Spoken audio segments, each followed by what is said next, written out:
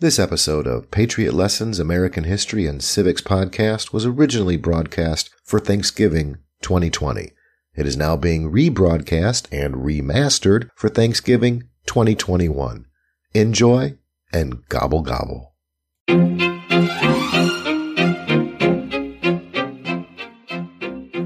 Welcome back, our fellow patriots, to the Patriot Lessons American History and Civics podcast. We renew the spirit of America by learning about what makes America the greatest nation in world history, including our founding first principles from our Declaration of Independence, founding fathers and other great patriots who made those principles come to life, the key documents and speeches which embody those principles, as well as flags and other key symbols of America. Patriot Lessons is produced by Patriot Week. Please visit Patriot Week's website at patriotweek.org for great American history and civics resources. I am Judge Michael Warren and author of America's Survival Guide. Our other two tremendous Patriot narrators are Mike Gerard Skonechny, who is the host of his own unique podcast, Be Reasonable with Mike Gerard, and bombastic Brent Bassett, IT sales guru and bartender extraordinaire. In light of the upcoming Thanksgiving holiday, in this special episode, we will be reviewing its origins, development, history, celebrations, and myths. We all probably have kind of an elementary school sense of Thanksgiving's origins and enjoy the feast and festivities. But now you will hear the real story, which happens to be much more fascinating than those simple tales. If you missed our prior episodes, you might want to go back and catch up to where we are now. But if not, we will return in just a moment for a special Thanksgiving episode.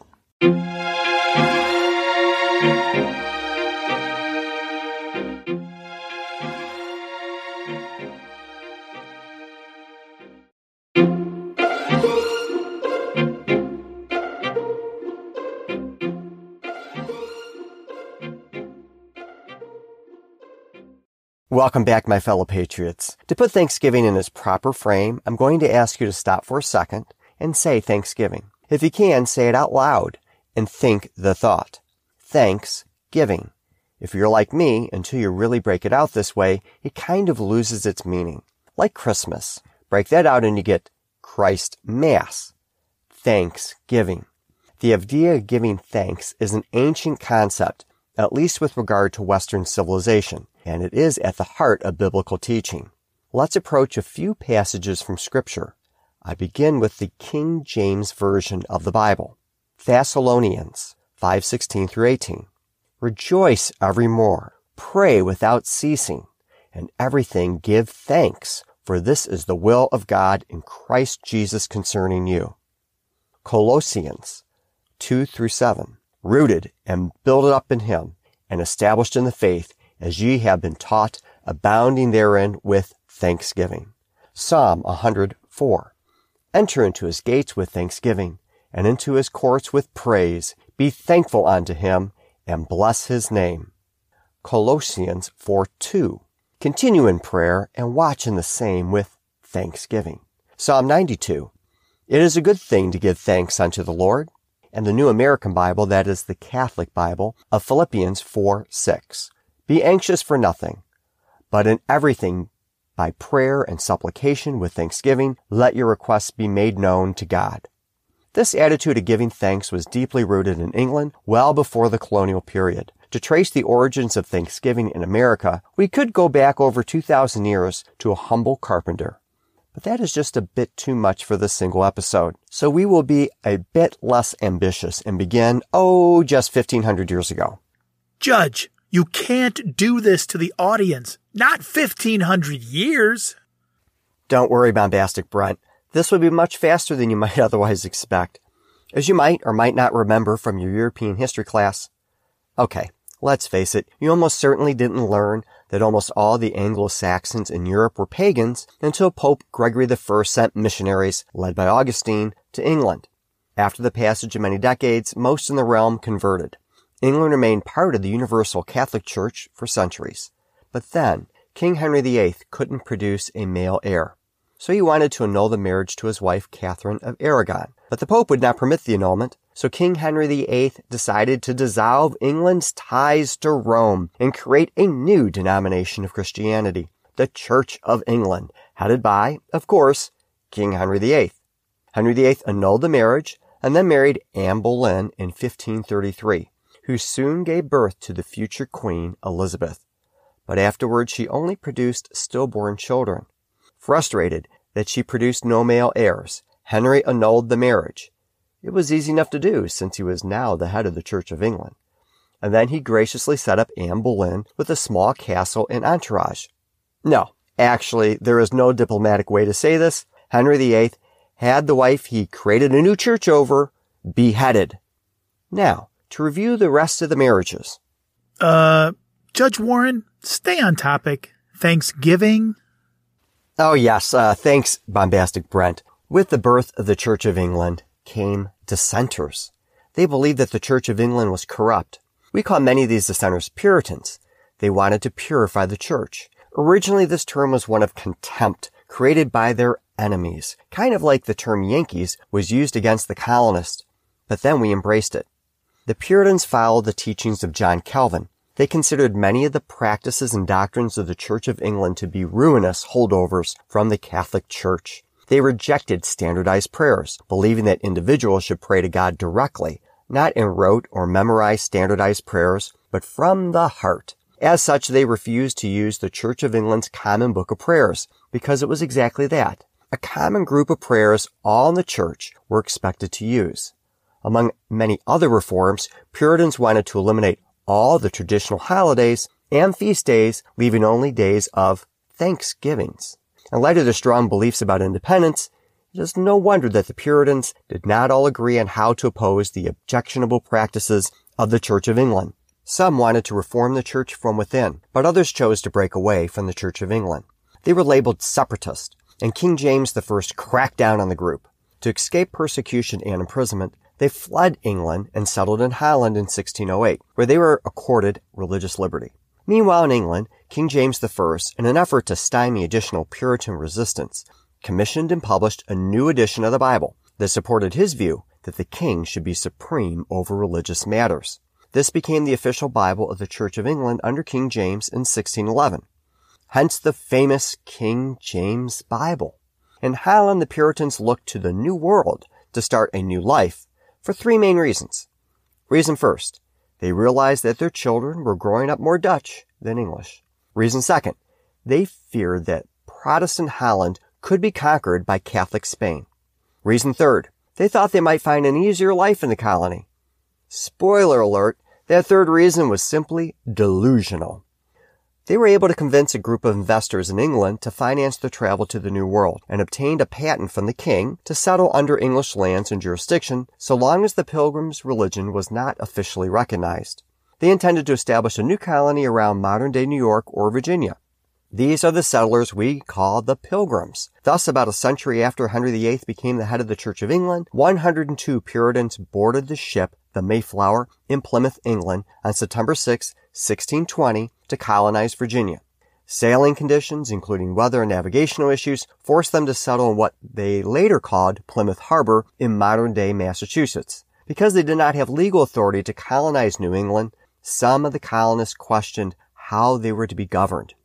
On the spot, in the harbor, on the Mayflower, they created the Mayflower Compact. The theory of the social compact came to life. While English philosophers John Locke and Thomas Hobbes had theorized about the origins of primordial societies, America became a living experiment of the social compact. Perhaps for the first time in history, the Mayflower Compact placed into practice the social compact theory of government by a written agreement signed by the governed. The Mayflower Compact provided as follows. In the name of God, amen. We, whose names are underwritten, do by these present, solemnly and mutually in the presence of God and one another, covenant and combine ourselves together into a civil body politic for our better ordering and preservation and furtherance of the ends aforesaid, and by virtue hereof do enact, constitute, and frame such just and equal laws, ordinances, acts, constitutions, and offices from time to time as shall be thought most meet and convenient for the general good of the colony, unto which we promise all due submission and obedience. The Pilgrims then colonized Plymouth and changed the world. They also starved, were struck by disease, and died due to harsher than expected conditions. Many of the Pilgrims called it the Great Sickness. Whether it was a virulent strain of the flu, scurvy, malnutrition, exposure to harsh weather, too much salt from the seafood they ate, there are several theories, and they are all probably true. Only about 2 weeks after arriving, pilgrims started falling ill. They were either stuck in a small common house that they had hastily constructed or stayed on the Mayflower. Both places were overcrowded, breeding areas for easy spread of any disease. The reaper's harvest was indeed grim. 46 of 102 pilgrims perished during the first winter. After this brutal time, the next year, that is 1621, Wampanoag Indians, led by two brilliant persons, commonly known as Samoset and Squanto, began to share techniques for farming, hunting, fishing, and other survival skills, and the colonists were blessed with a very bountiful harvest. The colonists also made a truce with the Wampanoag. In light of the fabulous turn of fortune, Governor William Bradford declared that there should be a Thanksgiving commemoration. Thanksgiving Day historian Melanie Kirkpatrick describes what that meant in her excellent book, Thanksgiving, the Holiday at the Heart of the American Experience. The Pilgrims brought with them from England a religious custom of marking days of thanksgiving, along with their counterparts, days of fasting and humiliation. Days of Thanksgiving, usually including a communal meal, were called in response to specific beneficences such as successful harvest, propitious weather, or military victory. Fast days were called to pray for God's help and guidance in times of trouble or difficulty. For the Pilgrims, then, a Thanksgiving Day was imbued with religious meaning and set aside for prayer and worship. Yes! This is Thanksgiving as we often picture in our mind's eye. It was attended by Native Americans, and there was a bounty of food. There were great games. But actually it was better than we might imagine. The feast did not last just an afternoon. Not a day. Not 2 days. Oh no, it was 3 days. However, historians debate whether this is properly considered the origin of Thanksgiving because there is not much proof that the Pilgrims actually called it that. Some claim that this was not a Thanksgiving as the Pilgrims would have considered it. Some historians argue that the Pilgrims celebrated the first Thanksgiving a couple of years later. The Pilgrims were facing grim conditions once again. Governor Bradford set the scene in his writings. Notwithstanding all their great pains and industry and the great hopes of a large crop, the Lord seemed to blast and take away the same, and to threaten furthermore sore famine unto us by a great drought which continued from 3rd week in May till about the middle of July, without any rain and great heat. The corn began to wither away, and some of the drier grounds were patched like withered hay, upon which we set apart of a solemn day of humiliation, to seek the Lord by humble and fervent prayer in this great distress, and he was pleased to give them a gracious and speedy answer, both to our own and the Indians' admiration that lived among them.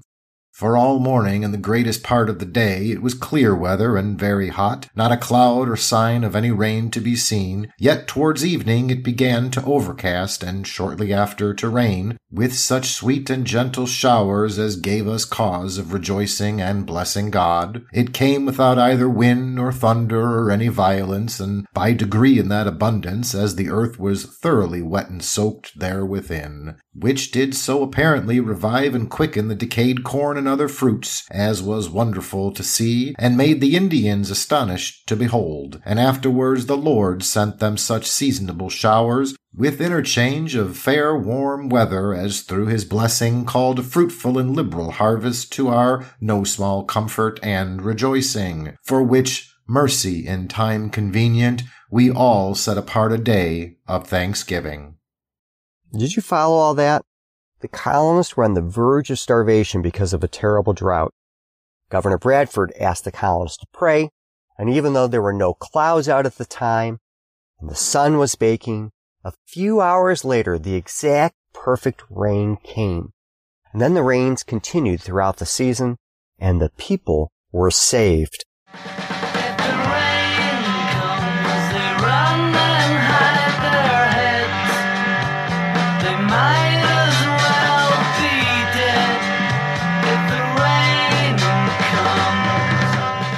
Yet another brilliant Beatles clip from Mike Gerard. What? That song has only 3 chords. and how masterful they are. And Ringo was really great in that one. In any event, after the rain came and salvation was upon the pilgrims, Bradford said, "Let's acknowledge this godsend, literally with a sacred day of Thanksgiving."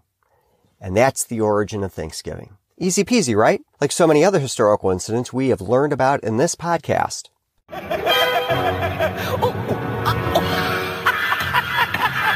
Yep, there's Mark Hamill's Joker again. Bombastic, Brent. Why don't you take the next theory? Thanks, Judge. Some argue that the Berkeley Plantation in Virginia celebrated the first Thanksgiving. The English ship, the Margaret, arrived in the James River, and colonists disembarked in 1619 and settled the local area. It was then known as the Berkeley Hundred. Now it is commonly referred to as the Berkeley Plantation. The expedition only carried 36 English settlers. They knew of the disaster that struck Jamestown and purposefully chose another landing site. Captain John Woodleaf, who actually survived the starving time in Jamestown, led the expedition. They had instructions from their sponsors in England to give thanks to God upon arrival and to mark that day as an annual day of thanksgiving. And they did so as follows. We ordain that the day of our ship's arrival at the place assigned for plantation in the land of Virginia should be yearly and perpetually holy as a day of thanksgiving to Almighty God. This was an old-fashioned, strict prayer session. No feast, no Indians, no harvest celebration. And although it was intended to be an annual celebration, Native American chief Upchanacana led a massacre of settlers for over 140 miles following the James River. The massacre of 1622 succeeded in annihilating the Berkeley Plantation, so Thanksgiving was cut off at the knees in Virginia.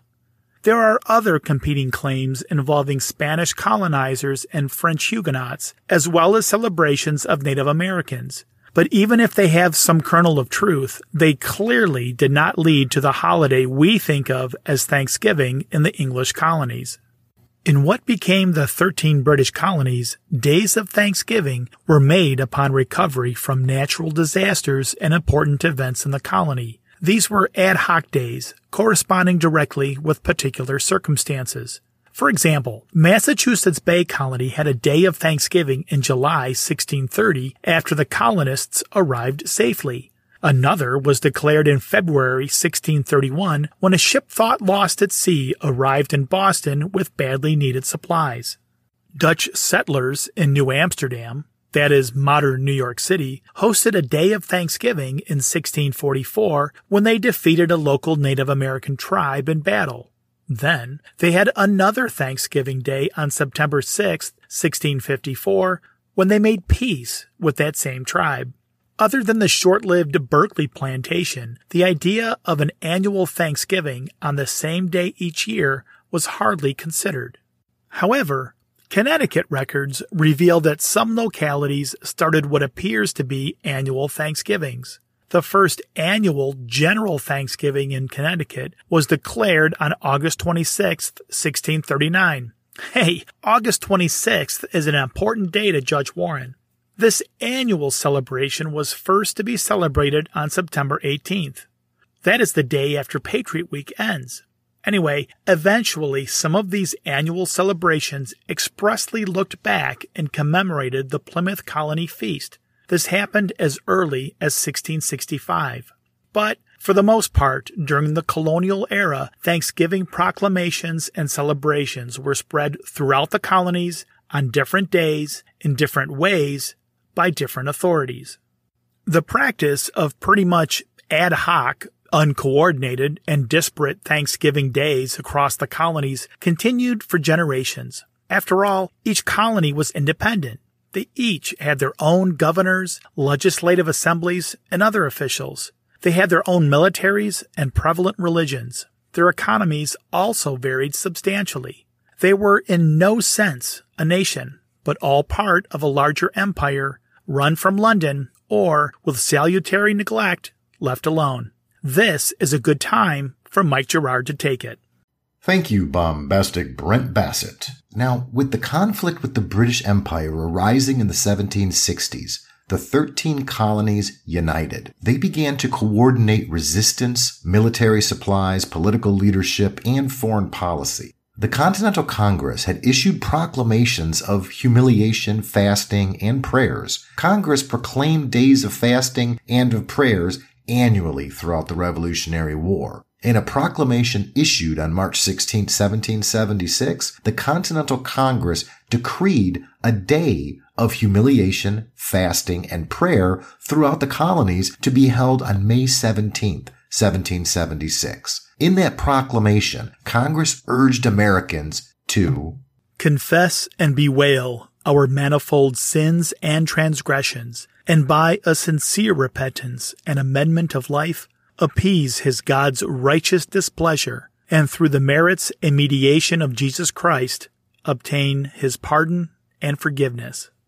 Still, there was no continental-wide day of Thanksgiving, likely because Thanksgiving, remember, is to express and celebrate gratitude for good fortune, and the American Revolution started off very badly. True, the revolutionaries had inflicted very heavy losses on imperial troops at Bunker Hill, but they still lost the battle. And the colonists had a surprise, amazingly daring victory against Hessian forces on Christmas Day when Washington crossed the Delaware. But otherwise, it was pretty dismal. A universal Thanksgiving Day was just waiting for the right occasion, and one arrived when American forces were finally able to win a major battle against British forces in the field at Saratoga in September and October 1777. Now, not only was it an important military victory, it bolstered American spirits and morale and proved crucial to obtaining an outright allegiance with the French. With the president of the Continental Congress, Henry Laurens, leading the charge on November 1st, 1777, Congress adopted the first continental-wide Thanksgiving proclamation. It is the indispensable duty of all men to adore the superintending providence of Almighty God, to acknowledge with gratitude their obligation to Him for benefits received, and to implore such farther blessings as they stand in need of. And it having pleased Him in His abundant mercy, not only to continue to us the innumerable bounties of His common providence, but also smile upon us in the prosecution of a just and necessary war, for the defense and establishment of our unalienable rights and liberties, particularly in that He hath been pleased in so great a measure to prosper the means used for the support of our troops and to crown our arms with most signal success. It is therefore recommended to the legislative or executive powers of these United States to set apart Thursday, the 18th day of December next, for solemn thanksgiving and praise, that with one heart and one voice the good people may express the grateful feelings of their hearts and consecrate themselves to the service of their divine benefactor, and that together with their sincere acknowledgments and offerings they may join the penitent confession of their manifold sins, whereby they had forfeited every favor, and their humble and earnest supplication that it may please God, through the merits of Jesus Christ, mercifully to forgive and blot them out of remembrance, that it may please Him graciously to afford His blessings on the governments of these states respectively, and prosper the public council of the whole, to inspire our commanders both by land and sea, and all under them, that with wisdom and fortitude which may render them fit instruments, under the providence of Almighty God, to secure for these United States the greatest of all blessings, independence and peace, that it may please Him to prosper the trade and manufactures of the people, and the labor of the husbandman, that our land may yield its increase, to take schools and seminaries of education, so necessary for cultivating the principles of true liberty, virtue, and piety, under His nurturing hand, and to prosper the means of religion, for the promotion and enlargement of that kingdom which consisteth of righteousness, peace, and joy in the Holy Ghost. And it is further recommended that servile labor and such recreation as, though at other times innocent, may be unbecoming the purpose of this appointment, be omitted on so solemn an occasion. The proclamation acknowledges that divine providence acts on human affairs, a duty of mankind to be grateful to the Almighty, to pray and repent. It specifically asked for God's blessing to win independence, secure a peace, for prosperity, to educate youth, and for the blessings of liberty. It finds fitting to set aside a special day of gratitude and worship. As you might expect, these themes are constant threads throughout subsequent proclamations. As you could hear in the last paragraph, it was not only a day of prayer and thanksgiving, but of rest. In the eyes of the founders, this day of rest, of course, parallels the day of rest on Sundays that the Christian God undertook after creating the universe. Although the victory at Saratoga was indeed something to be thankful for, some on the ground were facing brutal conditions. One colonial soldier, Joseph Plum Martin, explained the conditions he was facing at the time. "While we lay here, there was a continental Thanksgiving ordered by Congress, and as the Army had all the cause in the world to be particularly thankful, if not for being well off, at least it was no worse off. We were therefore ordered to participate in it. Now, we had nothing to eat for 2 or 3 days previous, except what the trees of the field and the forest afforded us. But we must now have what Congress said, a sumptuous Thanksgiving to close the year of high living we had now seen nearly brought to a close. Well, to add something extraordinary to our present stock of provisions, our country, ever mindful of its suffering army, opened her sympathizing heart so wide upon this occasion as to give us something to make the world stare. And what do you think it was, dear reader? Guess. You cannot guess because you're too much of a Yankee. I'll tell you, it gave each and every man a measure of rice and a tablespoon of vinegar. After we had made sure of this extraordinarily abundant donation, we were ordered out to attend a meeting and hear a sermon delivered upon this so happy occasion. Ooh, that stings. The Continental Congress issued several additional proclamations of prayer, fasting, and thanksgiving. A poignant example was a proclamation for a day of thanksgiving and prayer issued when Thomas McKean was the president of the Congress. McKean was a signer of the Declaration of Independence and the apparent author of the proclamation. The proclamation was issued on October 26th, 1781, and set the day of thanksgiving and prayer for December 18, 1781.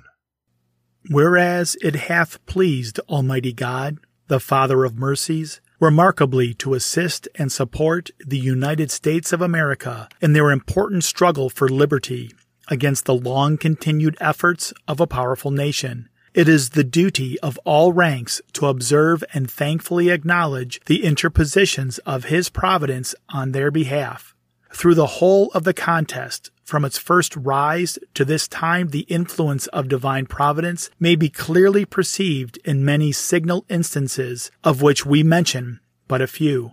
In revealing the counsels of our enemies, when the discoveries were seasonable and important, and the means seemingly inadequate or fortuitous, in preserving and even improving the union of the several states, on the breach of which our enemies placed their greatest dependence, in increasing the number and adding to the zeal and attachment of friends of liberty, in granting remarkable deliverances and blessings with the most signal success when affairs seem to have the most discouraging appearance, in raising up for us a most powerful and generous ally, and one of the first of European powers, in confounding the counsels of our enemies and suffering them to pursue such measures as have most directly contributed to frustrate their own desires and expectations. Above all, in making their extreme cruelty to the inhabitants of those states when in their power and their savage devastation of property, the very means of cementing our union and adding vigor to every effort in opposition to them.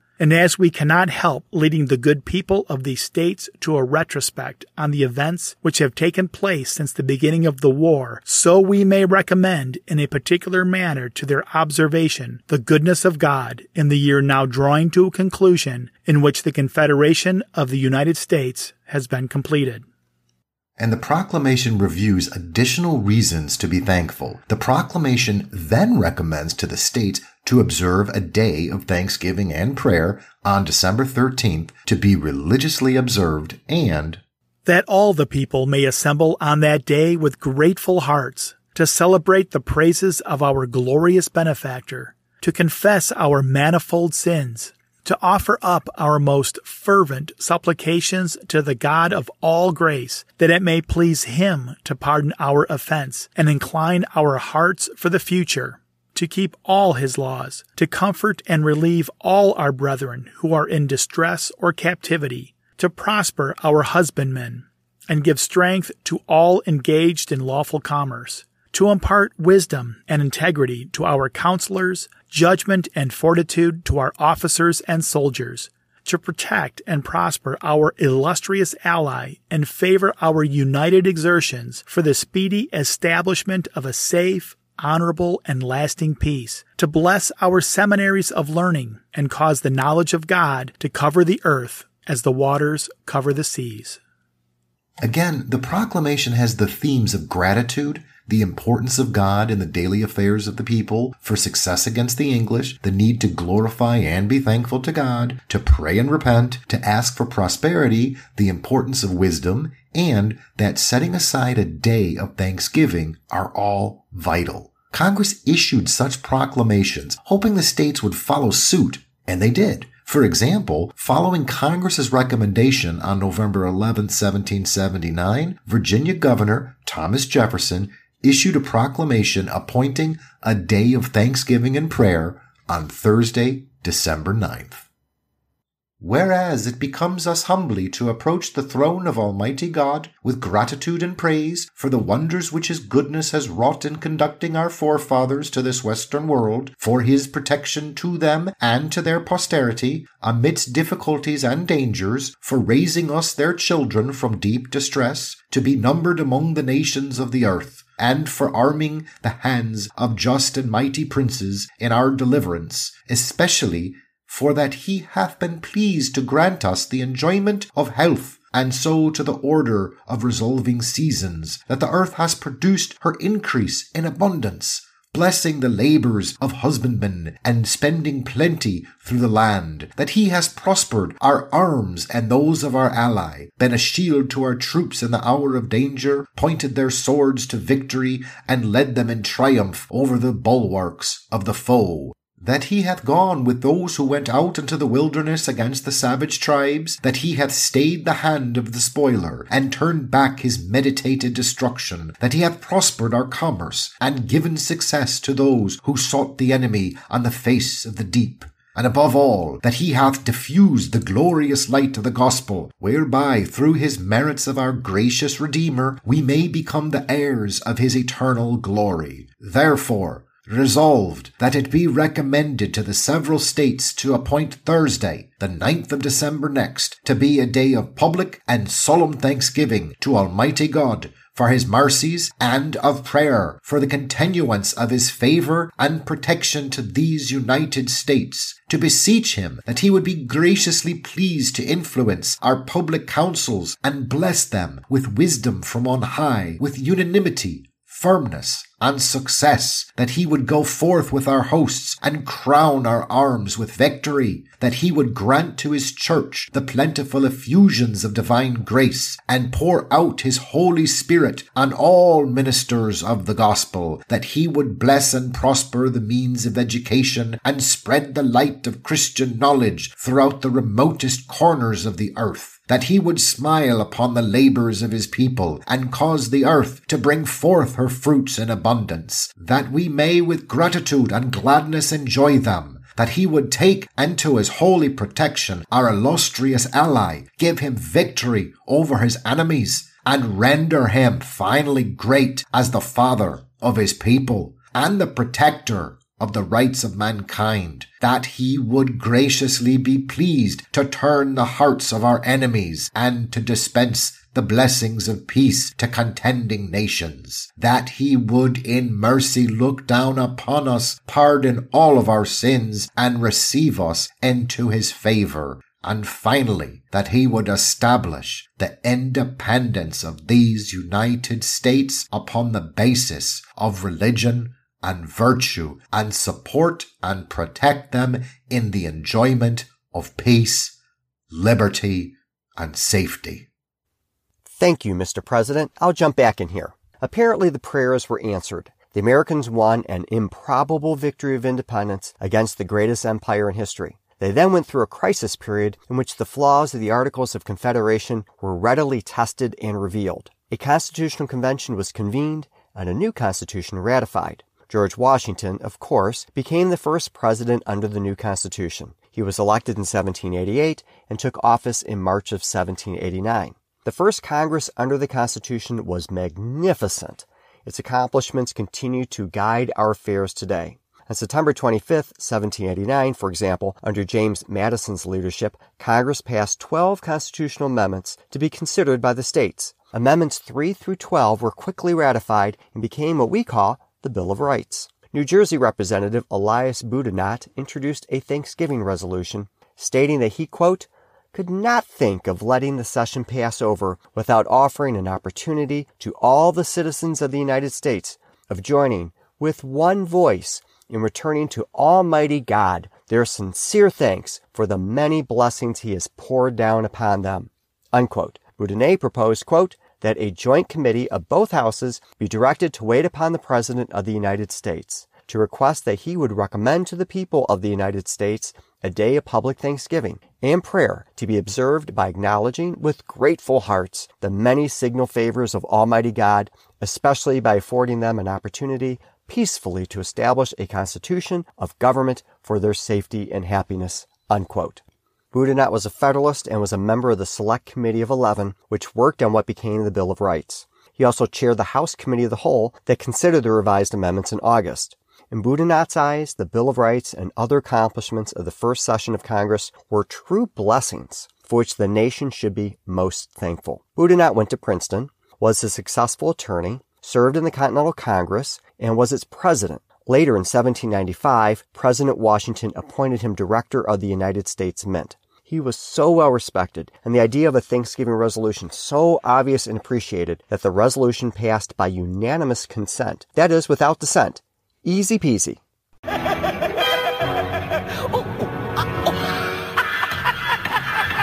Okay, if you needed evidence that we were a free people in a federal republic, this seemingly benign idea generated heated controversy. Representative Adonis Burke of South Carolina objected vehemently. Burke was an immigrant from Ireland.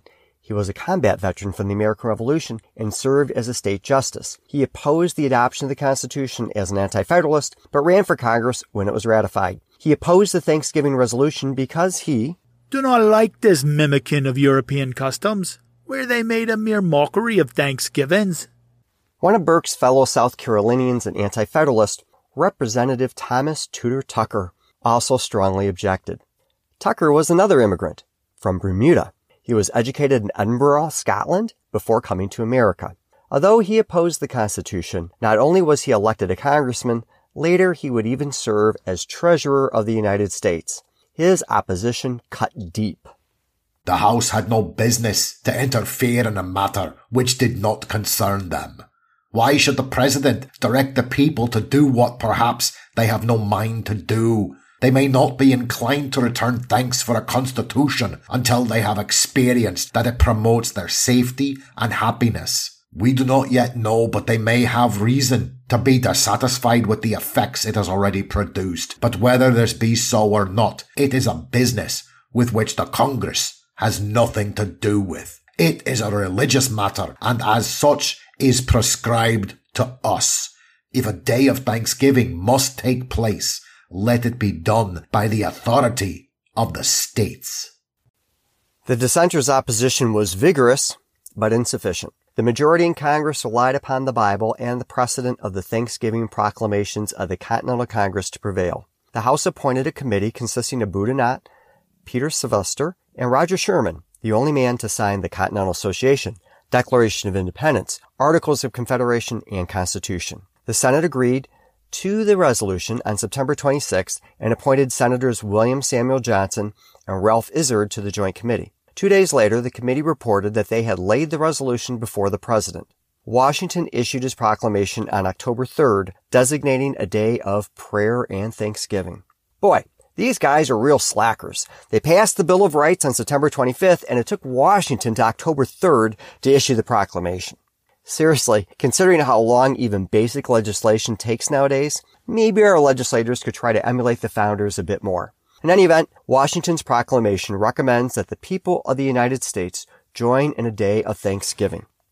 Whereas it is the duty of all nations to acknowledge the providence of Almighty God, to obey His will, to be grateful for His benefits, and humbly to implore His protection and favor. Now therefore, I do recommend Thursday, the 26th day of November, be devoted by the people of these states to the service of that great and glorious being, who is the beneficent author of all the good that was, that is, or that will be, that we may then all unite in rendering unto Him our sincere and humble thanks for His kind care and protection of the people of this country, previous to their becoming a nation, for the signal and manifold mercies and the favorable interpositions of His providence in the course and conclusion of the late war, for the great degree of tranquility, union, and plenty which we have since enjoyed, for the peaceful and rational manner in which we have been enabled to establish constitutions of government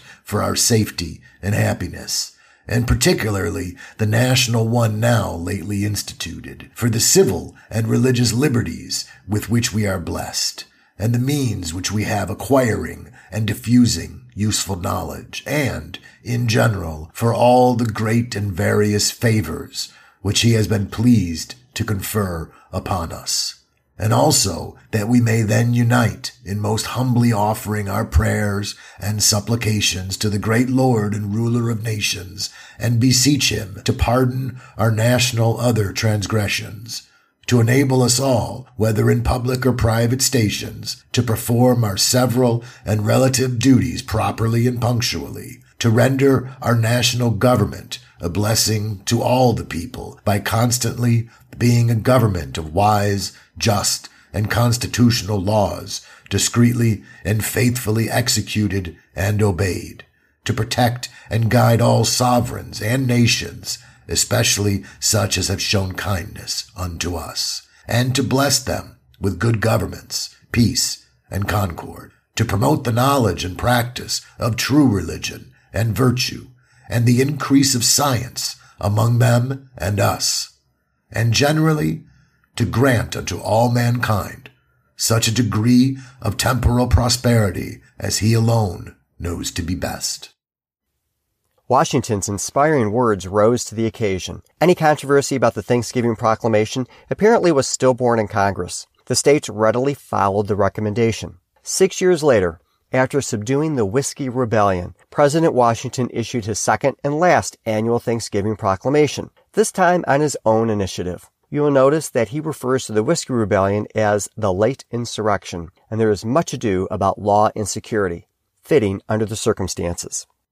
When we review the calamities which afflict so many other nations, the present condition of the United States affords much matter of consolation and satisfaction.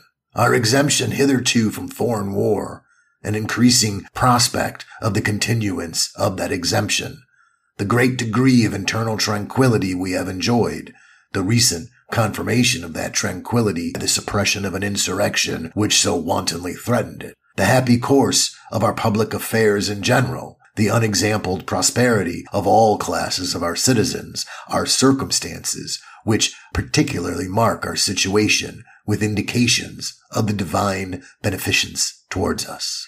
In such a state of things it is, in an especial manner, our duty as a people, with devout reverence and affectionate gratitude, to acknowledge our many and great obligations to Almighty God, and to implore Him to continue and confirm the blessings we experience. Deeply penetrated with this statement, I do recommend to all religious societies and denominations, and to all persons whomsoever within the United States, to set apart and observe Thursday, the 19th day of February next, as a day of public thanksgiving and prayer, and on that day to meet together and render their sincere and hearty thanks to the great ruler of nations for the manifold and signal mercies which distinguish our lot as a nation, particularly for the possession of constitutions of government which unite, and by their union establish liberty with order, for the preservation of our peace, foreign and domestic, and for the seasonable control which has been given to a spirit of disorder in the suppression of the late insurrection, and generally for the prosperous course of our affairs, public and private, and at the same time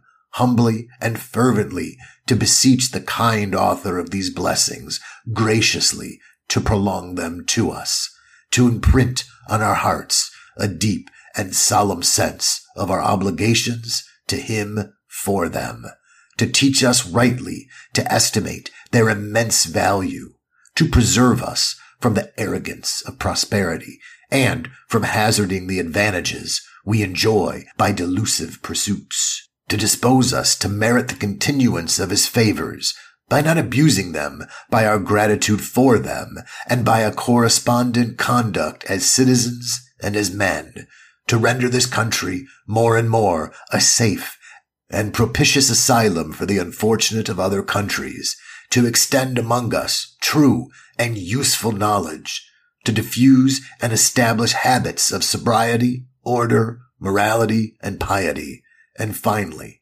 to impart all the blessings we possess or ask for ourselves to the whole family of mankind. Again, quite inspirational and heartfelt sentiments from Washington. Now, Washington only issued 2 Thanksgiving proclamations, the first in November and the second in February, and they were issued 6 years apart. They were both sparked by specific events and circumstances. John Adams, our second president, followed suit. Kind of. He issued 2 proclamations that included Thanksgivings. But perhaps fitting a somewhat dour and stern personality, he issued proclamations of humiliation, fasting, and prayer, and tacked on Thanksgivings at the end. Like Washington, these were issued as specific responses to specific circumstances. But here they were issued mostly not for Thanksgiving, but instead they recognized that we were facing serious dangers, and Adams was calling on the nation to pray for our security and success. America was engaged in a quasi-war with France and was also threatened by the Spanish and the English. He was trying very hard to thread that needle to peace. In the proclamations, he addresses the crisis, and he then added the Thanksgivings. One such day was set for May 9th, 1798, and the other for April 25th, 1799. Here is the 1798 proclamation setting the day. As a day of solemn humiliation, fasting, and prayer, that the citizens of these states, abstaining on that day from their customary worldly occupations, offer their devout addresses to the Father of mercies, agreeably to those forms or methods which they have severally adopted as the most suitable and becoming. That all religious congregations do, with the deepest humility, acknowledge before God the manifold sins and transgressions with which we are justly chargeable as individuals and as a nation, beseeching him at the same time of his infinite grace, through the Redeemer of the world, freely to remit all our offenses, and to incline us by his Holy Spirit to that sincere repentance and reformation which may afford us reason to hope for his inestimable favor and heavenly benediction, that it may be made the subject of a particular and earnest supplication, that our country may be protected from all the dangers which threaten it, that our civil and religious privileges may be preserved inviolate and perpetuated to the latest generations, that our public councils and magistrates may be especially enlightened and directed at this critical period, that the American people may be united in those bonds of amity and mutual confidence, and inspired with that vigor and fortitude by which they have in times past been so highly distinguished, and which by they have obtained such invaluable advantages, that the health of the inhabitants of our land may be preserved, and their agriculture, commerce, fisheries, arts, and manufacturers be blessed and prospered, that the principles of genuine piety and sound morality may influence the minds and govern the lives of every description of our citizens, that the blessings of peace, freedom, and pure religion may be speedily extended to all the nations of the earth. And finally, I recommend that on the said day the duties of humiliation and prayer be accompanied by fervent thanksgiving to the bestower of every good gift, not only for his having hitherto protected and preserved the people of these United States in the independent enjoyment of their religious and civil freedom, but also for having prospered them in a wonderful progress of population, and for conferring on them many and great favors conducive to the happiness and prosperity of a nation. Again, did you notice the tone and verbiage there? Much more about praying for help through the crisis, with just a touch about thanksgiving for the blessings of liberty already at hand. The 1798 resolution is even longer on humiliation, fasting, and prayer, and very much shorter on Thanksgiving. As you know, Adams was a one-term president, having been knocked off by Thomas Jefferson in the election of 1800. And although he served 2 terms, Jefferson issued exactly no Thanksgiving proclamations and no proclamations of humiliation, fasting, and prayer. But you might say, wait a minute, Jefferson issued proclamations as governor of Virginia. What changed? 3 major things here. First, when he was governor, he was following the direction of the Congress. Remember, they had recommended that every governor issue a Thanksgiving proclamation. Second, when he was governor, there was no federal constitution and no First Amendment. The First Amendment protects the free exercise of religion and prohibits an establishment of a federal church in the country. Third, Virginia had general police powers to act in all areas not otherwise prohibited by the Virginia State Constitution. We addressed this in the Can They Really Do That episode on COVID-19. While the federal government was one of limited enumerated express powers, the federal government cannot act unless the Constitution grants it specific authority. This mirror image of federalism is clear through the language and structure of the unamended Constitution and is expressly protected in the 10th Amendment. When confronted with a request to issue a Thanksgiving proclamation, Jefferson wrote a letter back to Samuel Letter in 1808 that such a proclamation would be unconstitutional as a violation of the protections afforded to religious liberty and federalism.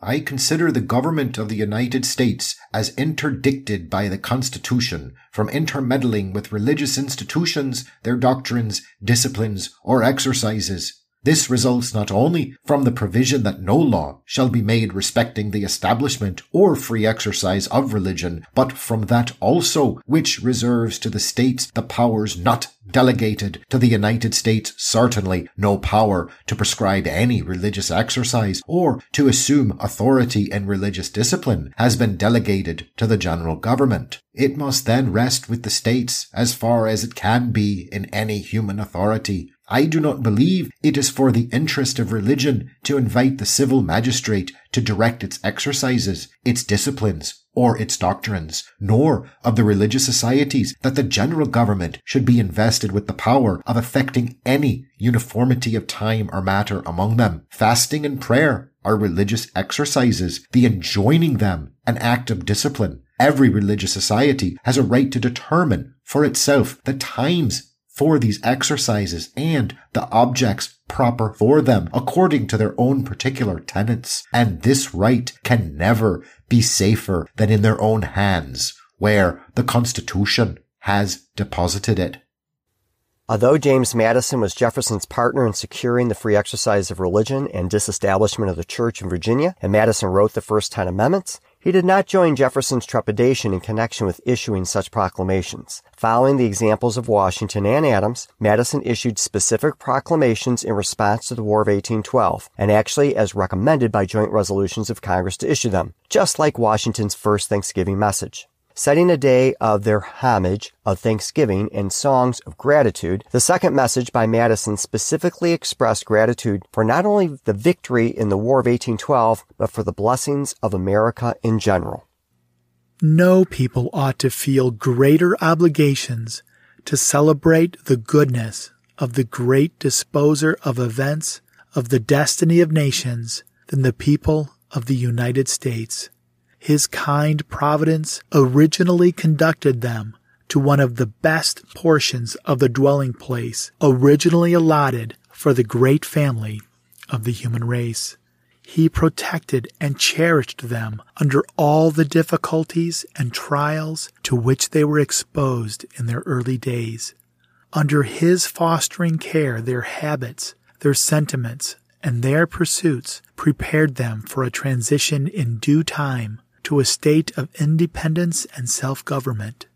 In the arduous struggle by which it was attained, they were distinguished by multiplied tokens of his benign interposition.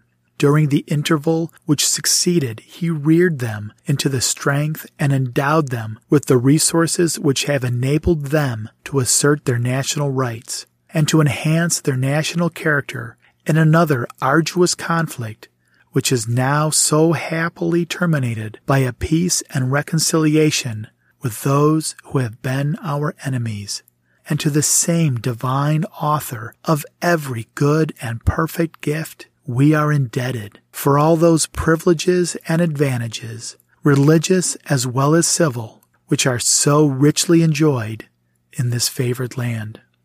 It is for blessings such as these, and more especially for the restoration of the blessing of peace, that I now recommend that the second Thursday in April next be set aside as a day on which the peoples of every religious denomination may in their solemn assemblies unite their hearts and their voices in a free will offering to their heavenly benefactor of their homage of thanksgiving and of their songs of praise. Madison's powerful words repeat many of the themes of the prior proclamations. The need for gratitude, the need to pray and repent, the belief in a divine providence which acts on human affairs, the debt owed by the people to the Almighty, the wisdom of setting aside a day to pray and express gratitude for the blessings of liberty and prosperity. So we have Washington, Adams, and Madison, creating powerful precedents for their successors. The trinity of the father of the country and indispensable man, that's Washington. The colossus of independence, that's Adams. And the father of the Constitution, that's Madison.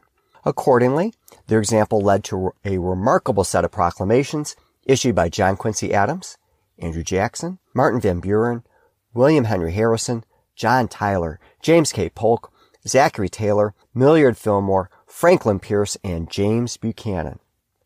Sit back and get ready to listen for the next couple of hours as we listen to these great proclamations. Dope! Those 10 presidents issued exactly 0 Thanksgiving proclamations. Mike Gerard, I'd be thankful if you take the next segment. And I'm glad to take it. Now, although those 10 presidents didn't proclaim Thanksgiving on a national basis, that doesn't mean that there weren't Thanksgiving proclamations, but they were issued by governors. By the 1850s, most state governors were setting Thanksgiving in November, but there was no agreement when in November, and not all states even celebrated it.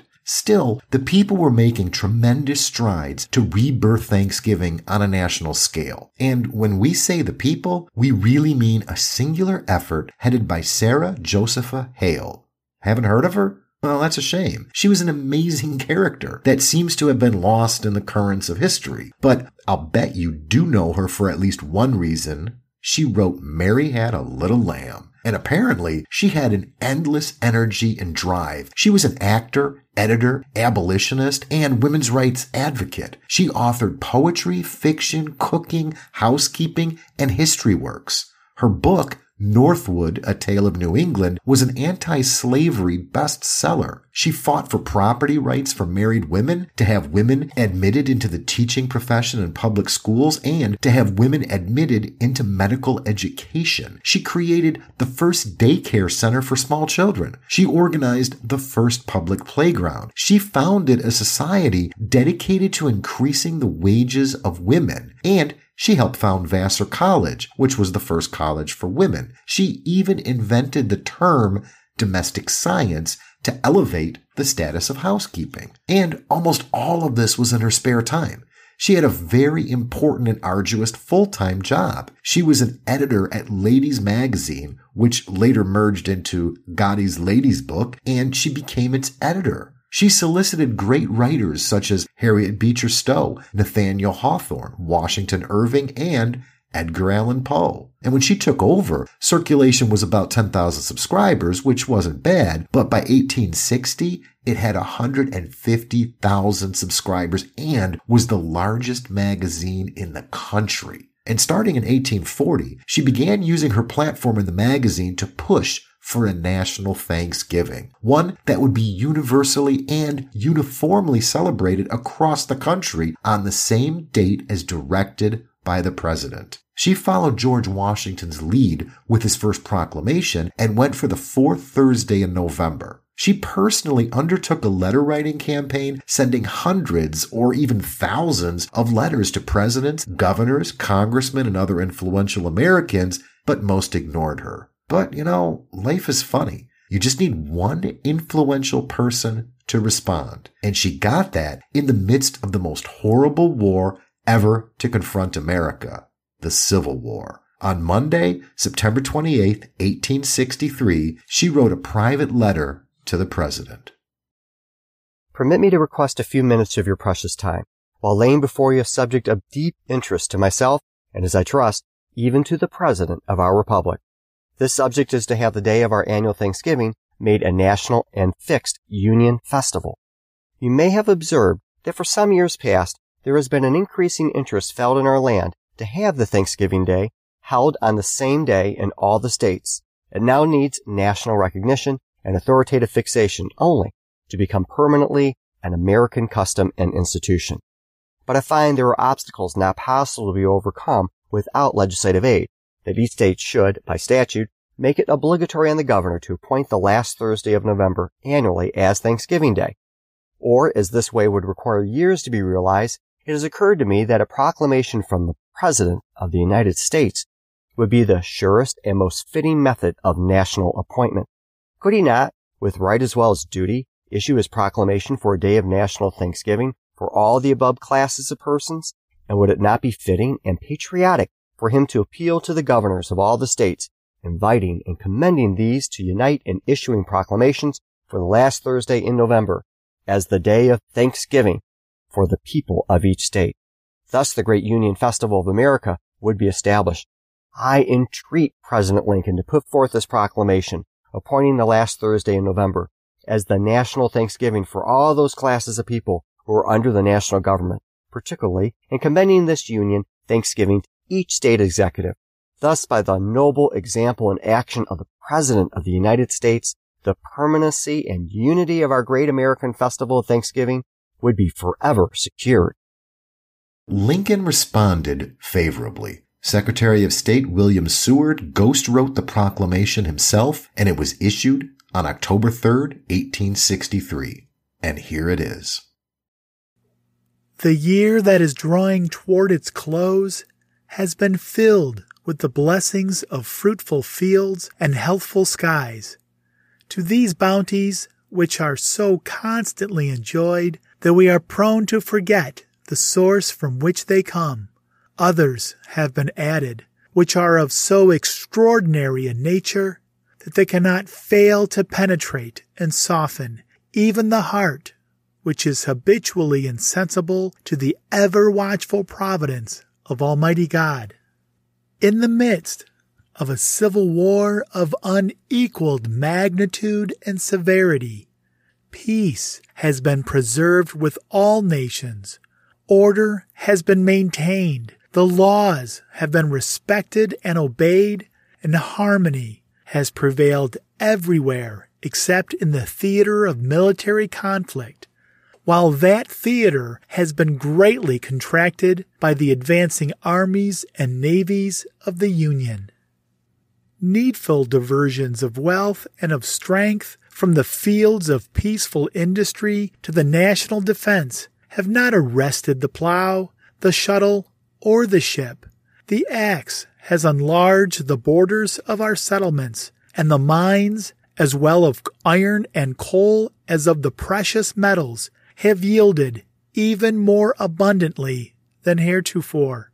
Population has steadily increased, notwithstanding the waste that has been made in the camp, the siege, and the battlefield, and the country, rejoicing in the consciousness of augmented strength and vigor, is permitted to expect continuance of years with large increase of freedom. No human counsel hath devised, nor hath any mortal hand worked out these great things. They are the gracious gifts of the Most High God, who, while dealing with us in anger for our sins, hath nevertheless remembered mercy. It has seemed to me fit and proper that they should be solemnly, reverently, and gratefully acknowledged as with one heart and one voice by the whole American people. I do therefore invite my fellow citizens to set apart and observe the last Thursday of November next as a day of thanksgiving and praise to our beneficent Father who dwelleth in the heavens.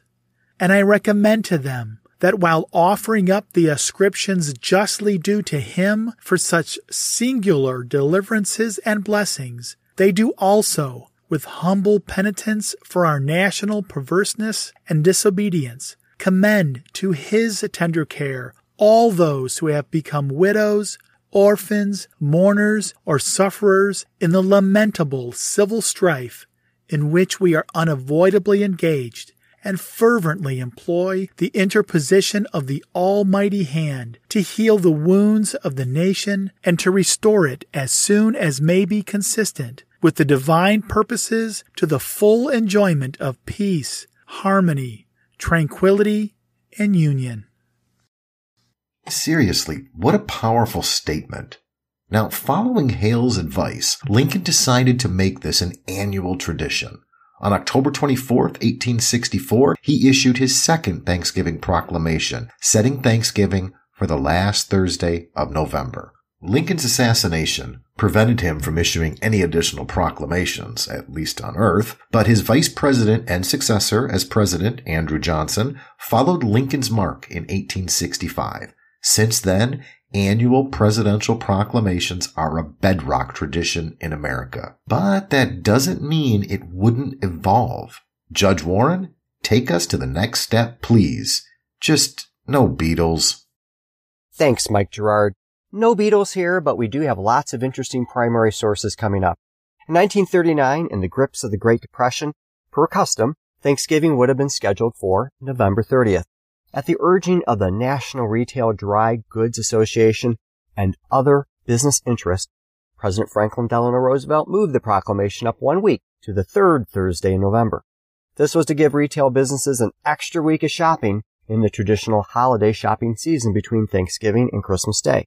This proclamation only directly applied to Washington, D.C., but FDR urged all states to follow it. FDR thought it would be warmly embraced by Americans. Kind of like his court packing plan, this was a huge miscalculation. He announced it on August 14, 1939, and it made front-page news the next day.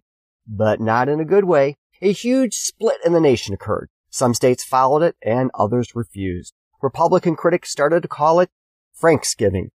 Representative Alan Treadway of Massachusetts, who eventually served 16 terms in the House of Representatives, went to war against FDR on November 28, 1940.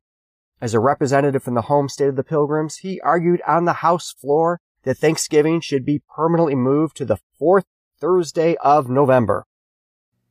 Disrespect for custom and tradition has been given too much encouragement in recent years. How much more appropriate would it be if the people throughout our land might celebrate Thanksgiving on the same day as of yore? And how much more significance the day would have if it were celebrated on a traditional date. I feel the example which Massachusetts and New England offer in the retention of long-standing custom should be given very careful consideration before ruthlessly permitting it to be sacrificed for mercenary considerations. It seems to me that it would be well of the Congress to adopt a joint resolution calling upon the President to proclaim the last Thursday of November each year as a day of Thanksgiving. On January 3rd, 1941, Representative Earl Michener of Michigan introduced House Joint Resolution 41 to set the last Thursday of November for the Thanksgiving holiday. On October 6, 1941, there was a final debate on the bill. Actually, FDR had already conceded defeat. Michigan's Michener spoke on the floor of the House of Representatives. Quote, As a result of the presidential proclamation, the governors of 32 states issued like proclamations, while 16 states refused to accept the new order. This change only made for confusion. The President of the United States has announced that the reasons for which the change was made do not justify a continued change in the date. In short, the experiment has not justified the change according to the President's statement. This bill fixes Thanksgiving Day on a given date in each year in the same manner as New Year's Day, Washington's birthday, National Memorial Day, July 4th, Labor Day, Armistice Day, and Christmas Day are fixed by law. The effect will be to stabilize the date so that there could be no confusion at any time in the future without congressional action. There appears to be no act of Congress that has ever designated a particular day as Thanksgiving Day. The first Thanksgiving Day designated by a president was Thursday, November 26, 1789. Other days so designated were February 19, 1795, second Thursday in April 1815, August 6, 1863, beginning in 1866, the last Thursday in November was regularly designated as Thanksgiving Day until 1939, unquote. The resolution passed by unanimous consent. No, really, this one did. President Roosevelt signed it into law on the day after Christmas to take effect the following year. FDR not only begrudgingly firmly fixed into law the tradition of the fourth Thursday of November, he began giving messages on Thanksgiving Day itself, which were broadcast across the nation on the radio. A sample is this one in 1938, so this was the year before the big brouhaha about changing the date. We are thinking not of ourselves alone, but of tens of thousands of other children and grown-ups, and wishing for them that they may be having an equally happy Thanksgiving. Lots of turkey and lots of fixings. I have had many telegrams today, Thanksgiving telegrams. There's one that I want to read to you from an old friend who's helped Warm Springs in past days very greatly. Eddie Cantor, the comedian, the actor. And he gives me a thought that I think we can all think over. May you and yours have a happy Thanksgiving. I am thankful that I can live in a country where our leaders sit down on Thanksgiving Day to carve up a turkey instead of a map. Notice at the end of this clip he refers to not carving up maps. He was clearly referring to World War II, which the United States had not yet entered, but it was engulfing Europe and much of the world. These Thanksgiving messages took a particular poignant turn in 1963 when President Lyndon Baines Johnson addressed the nation. This was because President Kennedy had been assassinated just a week before. Johnson had been Kennedy's vice president, and this was his first address to the nation as president. And he was asking our people to pray for him and the welfare of the country in such difficult times. Tonight, on this Thanksgiving, I come before you to ask your help, to ask your strength, to ask your prayers, that God may guard this republic and guide my every labor. All of us have lived through 7 days that none of us will ever forget. We are not given the divine wisdom to answer why this has been, but we are given the human duty of determining what is to be. What is to be for America, for the world, for the cause we lead, for all the hopes that live in our hearts. A great leader is dead. A great nation must move on.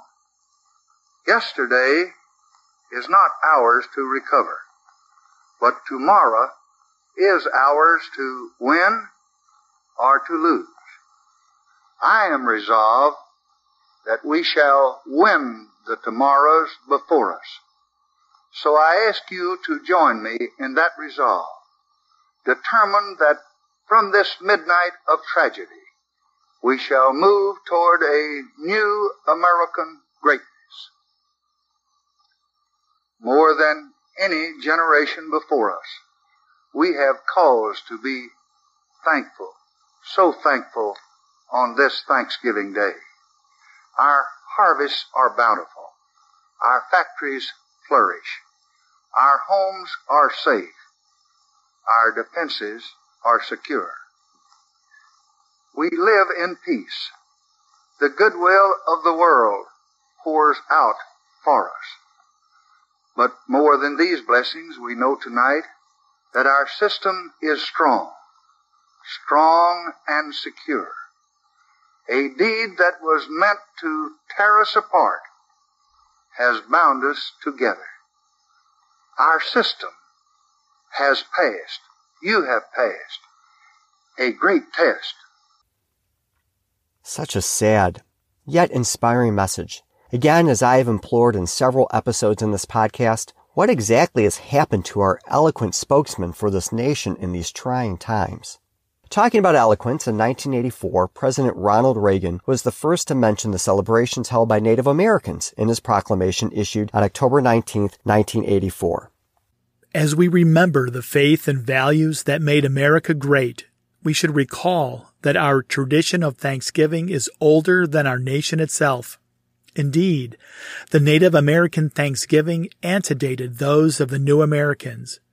In the words of the eloquent Seneca tradition of the Iroquois, "Give it your thought, that with one mind we may now give thanks to Him, our Creator." From the first Pilgrim observance in 1621 to the 9 years before and during the American Revolution, when the Continental Congress declared days of fast and prayer and days of thanksgiving, we have turned to Almighty God to express our gratitude for the bounty and good fortune we enjoy as individuals and as a nation. America truly has been blessed. Thanksgiving presidential remarks have also been opportunities to parlor a bit of politics, too. Here's another clip from Reagan, this time in 1986.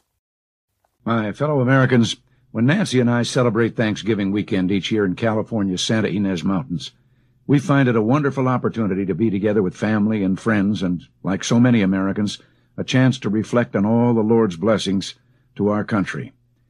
We've been particularly conscious this year of one blessing that's made this holiday season a happy one for countless more Americans. Americans who in years past were trapped in want and poverty. Only 4 years ago, as our economic policies were just taking effect, we began what became the second longest peacetime expansion since World War II. This year, the stock market has hit all-time highs, while inflation continues near all-time lows. And let's just say Reagan waxes eloquently for a few more minutes about the accomplishments of his administration. President Barack Obama followed this line of thought in his address in 2009.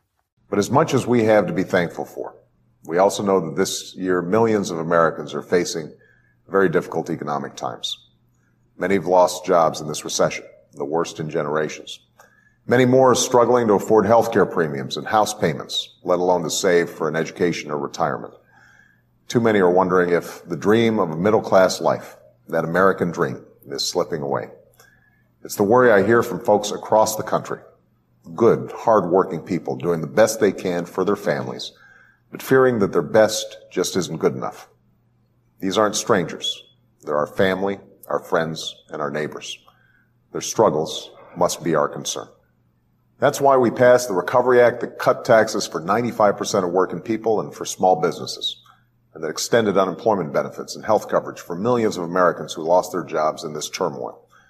That's why we're reforming the healthcare system so that middle-class families have affordable insurance that cannot be denied because of a pre-existing condition or taken away because you happen to get sick.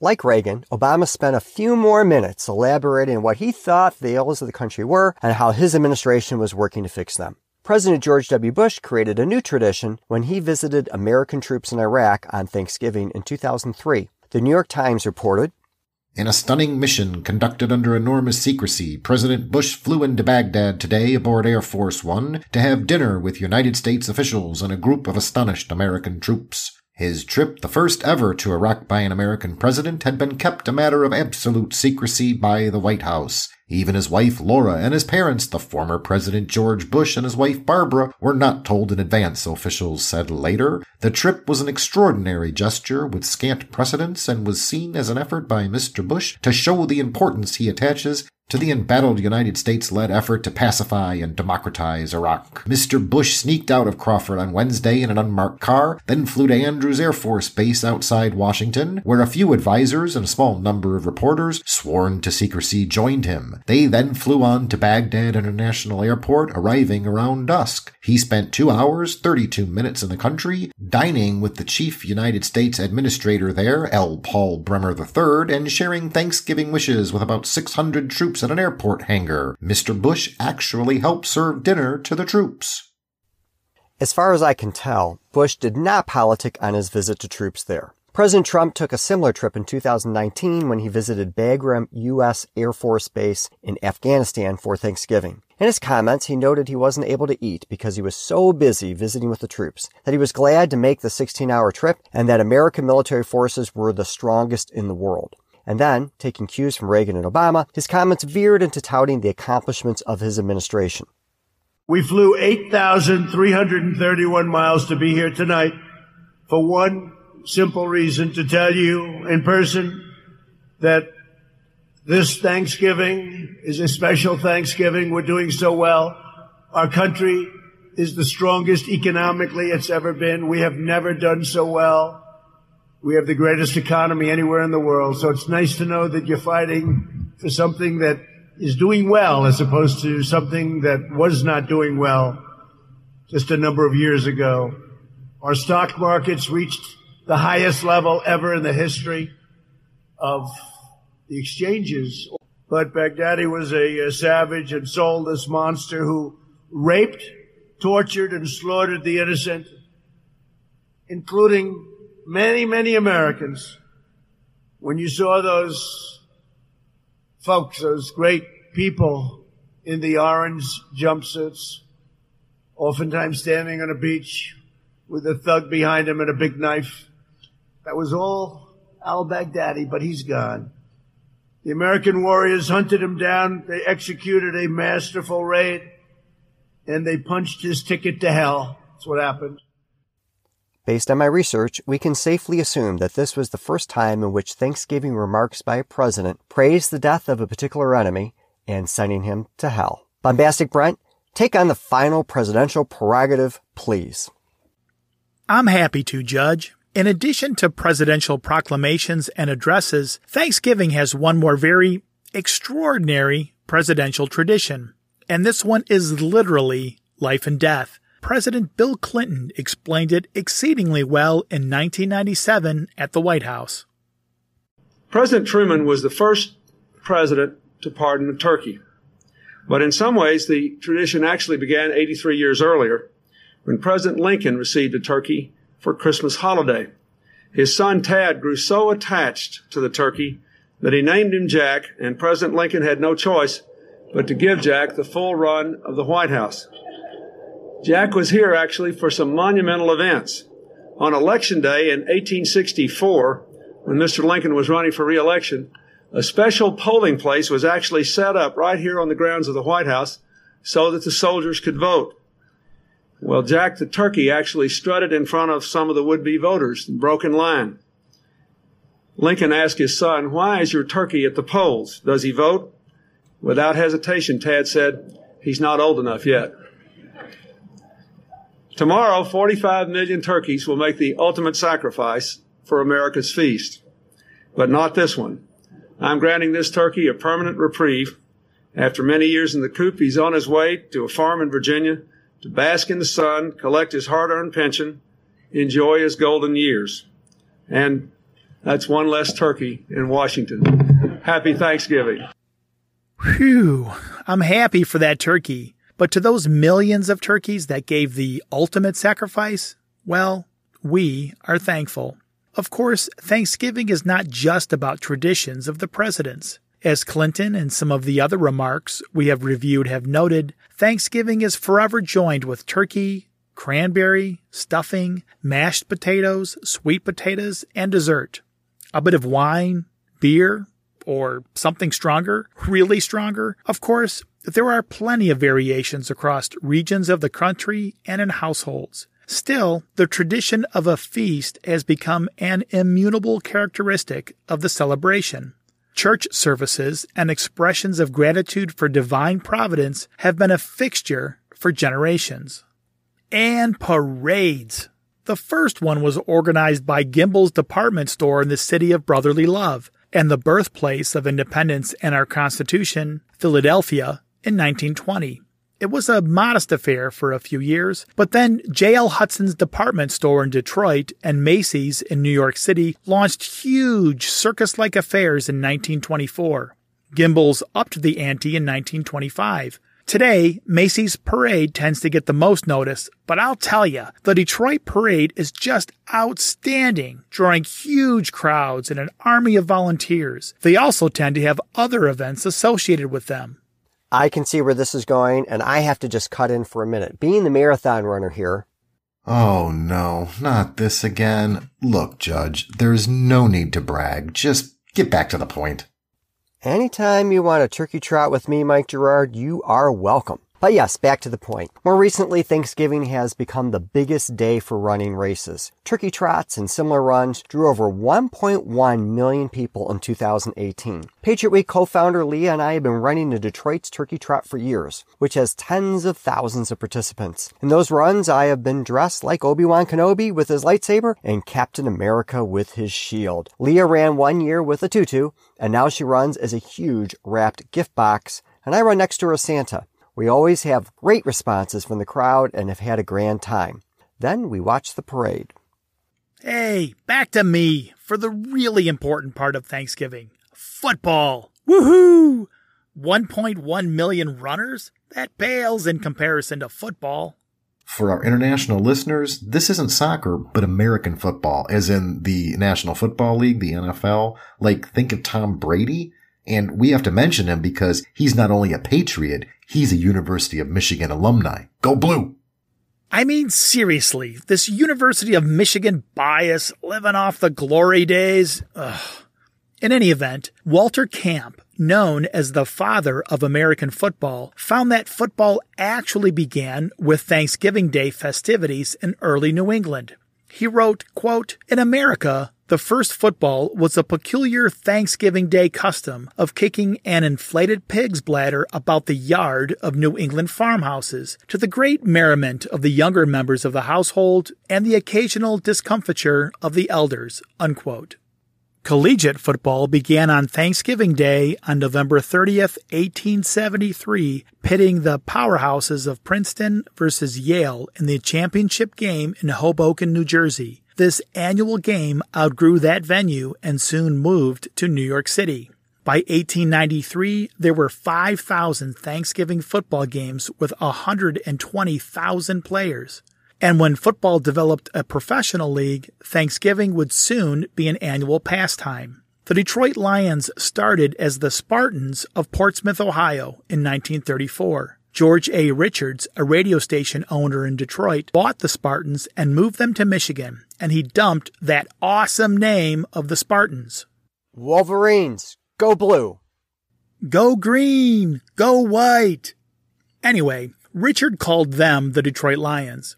But the Detroit Tigers were much more popular. The attendance of the Lions was lousy, so Burton struck on a great marketing scheme, a Thanksgiving game against the Chicago Bears, the reigning champs.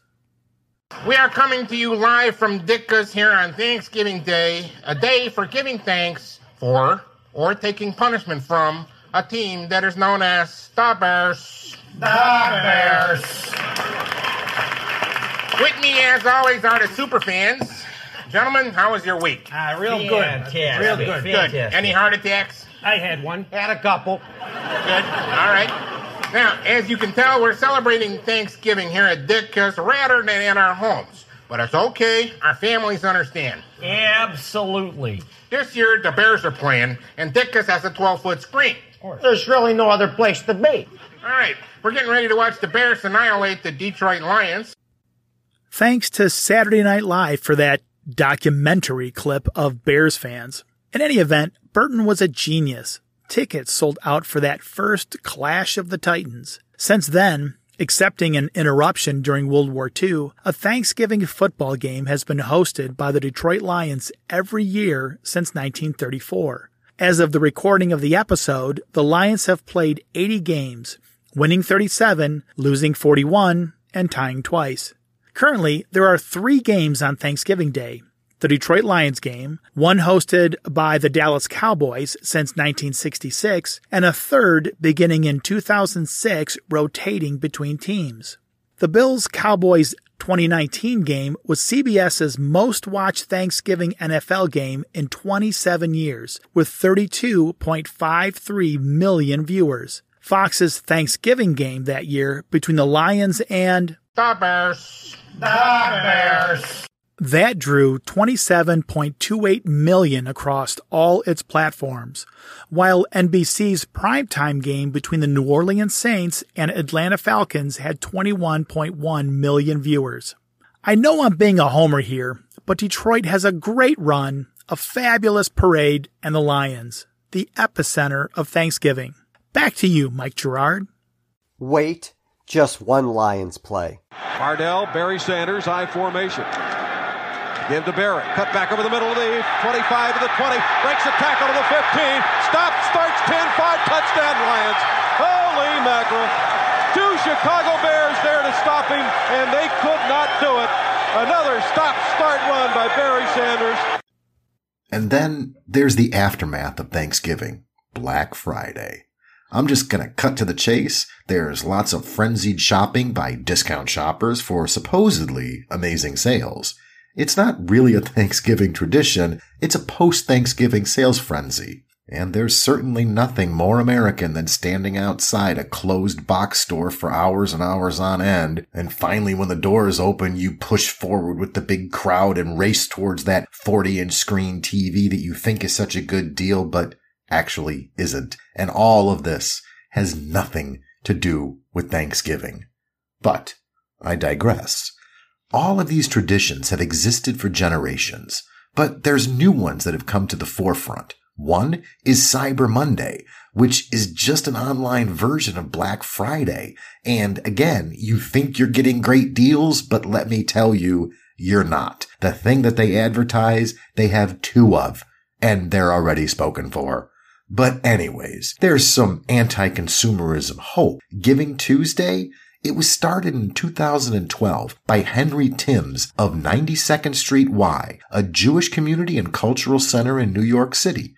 It encourages people to make donations to charitable organizations after all the consumerism following Thanksgiving. Fittingly, we'll now listen to Timms in his own words, courtesy of the PBS NewsHour. We had this idea, you know about Black Friday and Cyber Monday. And so we were thinking, okay, what about adding Giving Tuesday? Could you add a day that reversed the trend, that after all this consumerism that people would give back, they would engage with the world? So the idea began at the 92nd Street Y, and it was a really simple idea. And we designed that from the start in a way that we hoped other people would grab this idea and take it somewhere new. And what was so interesting about Giving Tuesday, as we watched it grow, was from the very first days, it was a story of other people stepping up and saying, I'd like to make this idea better. What really supercharged Giving Tuesday was small communities, families, people all around the country who just said, you know what, I'm going to start making this part of my annual tradition. So Giving Tuesday in the first year, we were lucky because people like Bill Gates were tweeting about it. But underneath that was what was really changing was people were sitting down with their kids around a table and they were saying, what are the charities we care about? What are the causes our family stands for? Why is philanthropy important to us? And that's been a joy to watch. Mike Gerard, thanks. And I'll bring us home. In light of Giving Tuesday, perhaps the spirit of Thanksgiving is making a comeback. But you don't have to give money to express gratitude or pray. That is entirely free. Patriots, I suggest you return to the original, deeper meaning of Thanksgiving this year by truly expressing gratitude when you have your feast. Pray a meaningful prayer. Or if you're not religious, express authentic gratitude for your blessings. Remember the themes of the many proclamations you have heard. Acknowledgement of a supreme being. Appreciation of the blessings we enjoy, including life, liberty, and prosperity. We need to educate ourselves and others. The essentialness of repentance and prayer. The necessity of asking divine providence to intervene in our lives for the better. The need to secure our nation from harm and to support our troops and allies. and the wisdom to put aside time to acknowledge the deeper things in life. There is plenty of fodder there for a deeper Thanksgiving. One simple idea is to have each person at the dinner table express at least one reason why they are grateful. I've taken up the tradition, much to the chagrin of my kids, of reading a president's Thanksgiving proclamation, usually Washington or Lincoln, before we eat. It takes just a couple of minutes, but really drives home what the holiday is all about. Or if you'd rather just listen, have your family and friends listen to parts of the proclamations from this podcast. Just cue it up and play it. It's all there for the taking. And don't forget the Detroit Lions. Seriously, America is the greatest nation in world history. And personally, I believe that divine providence and intervention has had a great deal to do with it. And humility, prayer, fasting, and thanksgivings have a serious role in maintaining our freedoms and liberties. When we cease being humble and grateful and become arrogant and ungrateful, we are on the road to our demise. Some key takeaways from this episode. The idea of gratitude and giving thanks is an ancient concept for mankind and expressly elevated in the Bible. Days of Thanksgiving were originally commemorated in the English colonies in Virginia and Massachusetts, with the English dissenters, the Pilgrims, having the most influential celebrations. In the colonial era, Thanksgiving celebrations were centered on particular events and circumstances, and accordingly happened at different times. As Americans united against British tyranny, they made continental-wide proclamations through the Continental Congress, but again tied to specific events and times. President George Washington issued the first two Thanksgiving proclamations under the Constitution, and Adams and Madison did the same. Jefferson refused, and after Madison, Thanksgiving was proclaimed by the states, but not by the president until Lincoln. Sarah Hale's drive to create a uniform, nationwide celebration was embraced by Lincoln and his successors, and it became firmly fixed to the fourth Thursday of November until FDR. Feast, running, football, parades, Black Friday, Cyber Monday, and Giving Tuesday all flow from this powerful day of gratitude. Patriots, revive the spirit of Thanksgiving this year and all years by praying, expressing gratitude, perhaps even reading a proclamation out loud or listening to select portions of this podcast. The future of the nation depends on it.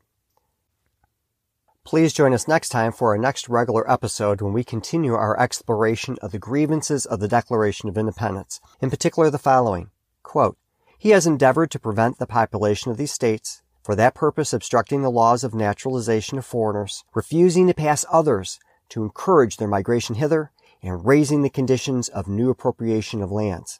He has obstructed the administration of justice by refusing his assent to laws for establishing judiciary powers. He has made judges dependent on his will alone for the tenure of their offices and the amount and payment of their salaries. He has erected a multitude of new offices and sent hither swarms of officers to harass our people and eat out their substance. Unquote. My fellow patriots, thank you for listening, and happy Thanksgiving. Until next time, God bless you, and God bless America.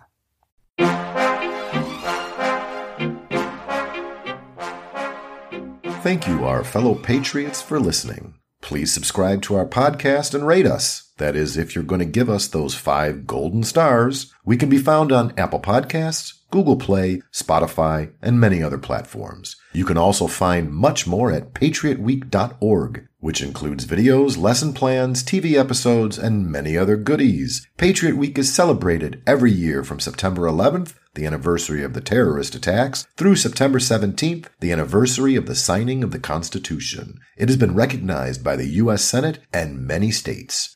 Patriot Week was started by then 10-year-old Leah Warren when she pounded on the table and demanded a new celebration of America. You can follow us on Facebook, Twitter, LinkedIn, and on Instagram, or reach out directly at mwarren@patriotweek.org. Also consider Judge Warren's book, America's Survival Guide, How to Stop America's Impending Suicide by Reclaiming Our First Principles and History, by visiting americasurvivalguide.com, Amazon, or any other online retailer.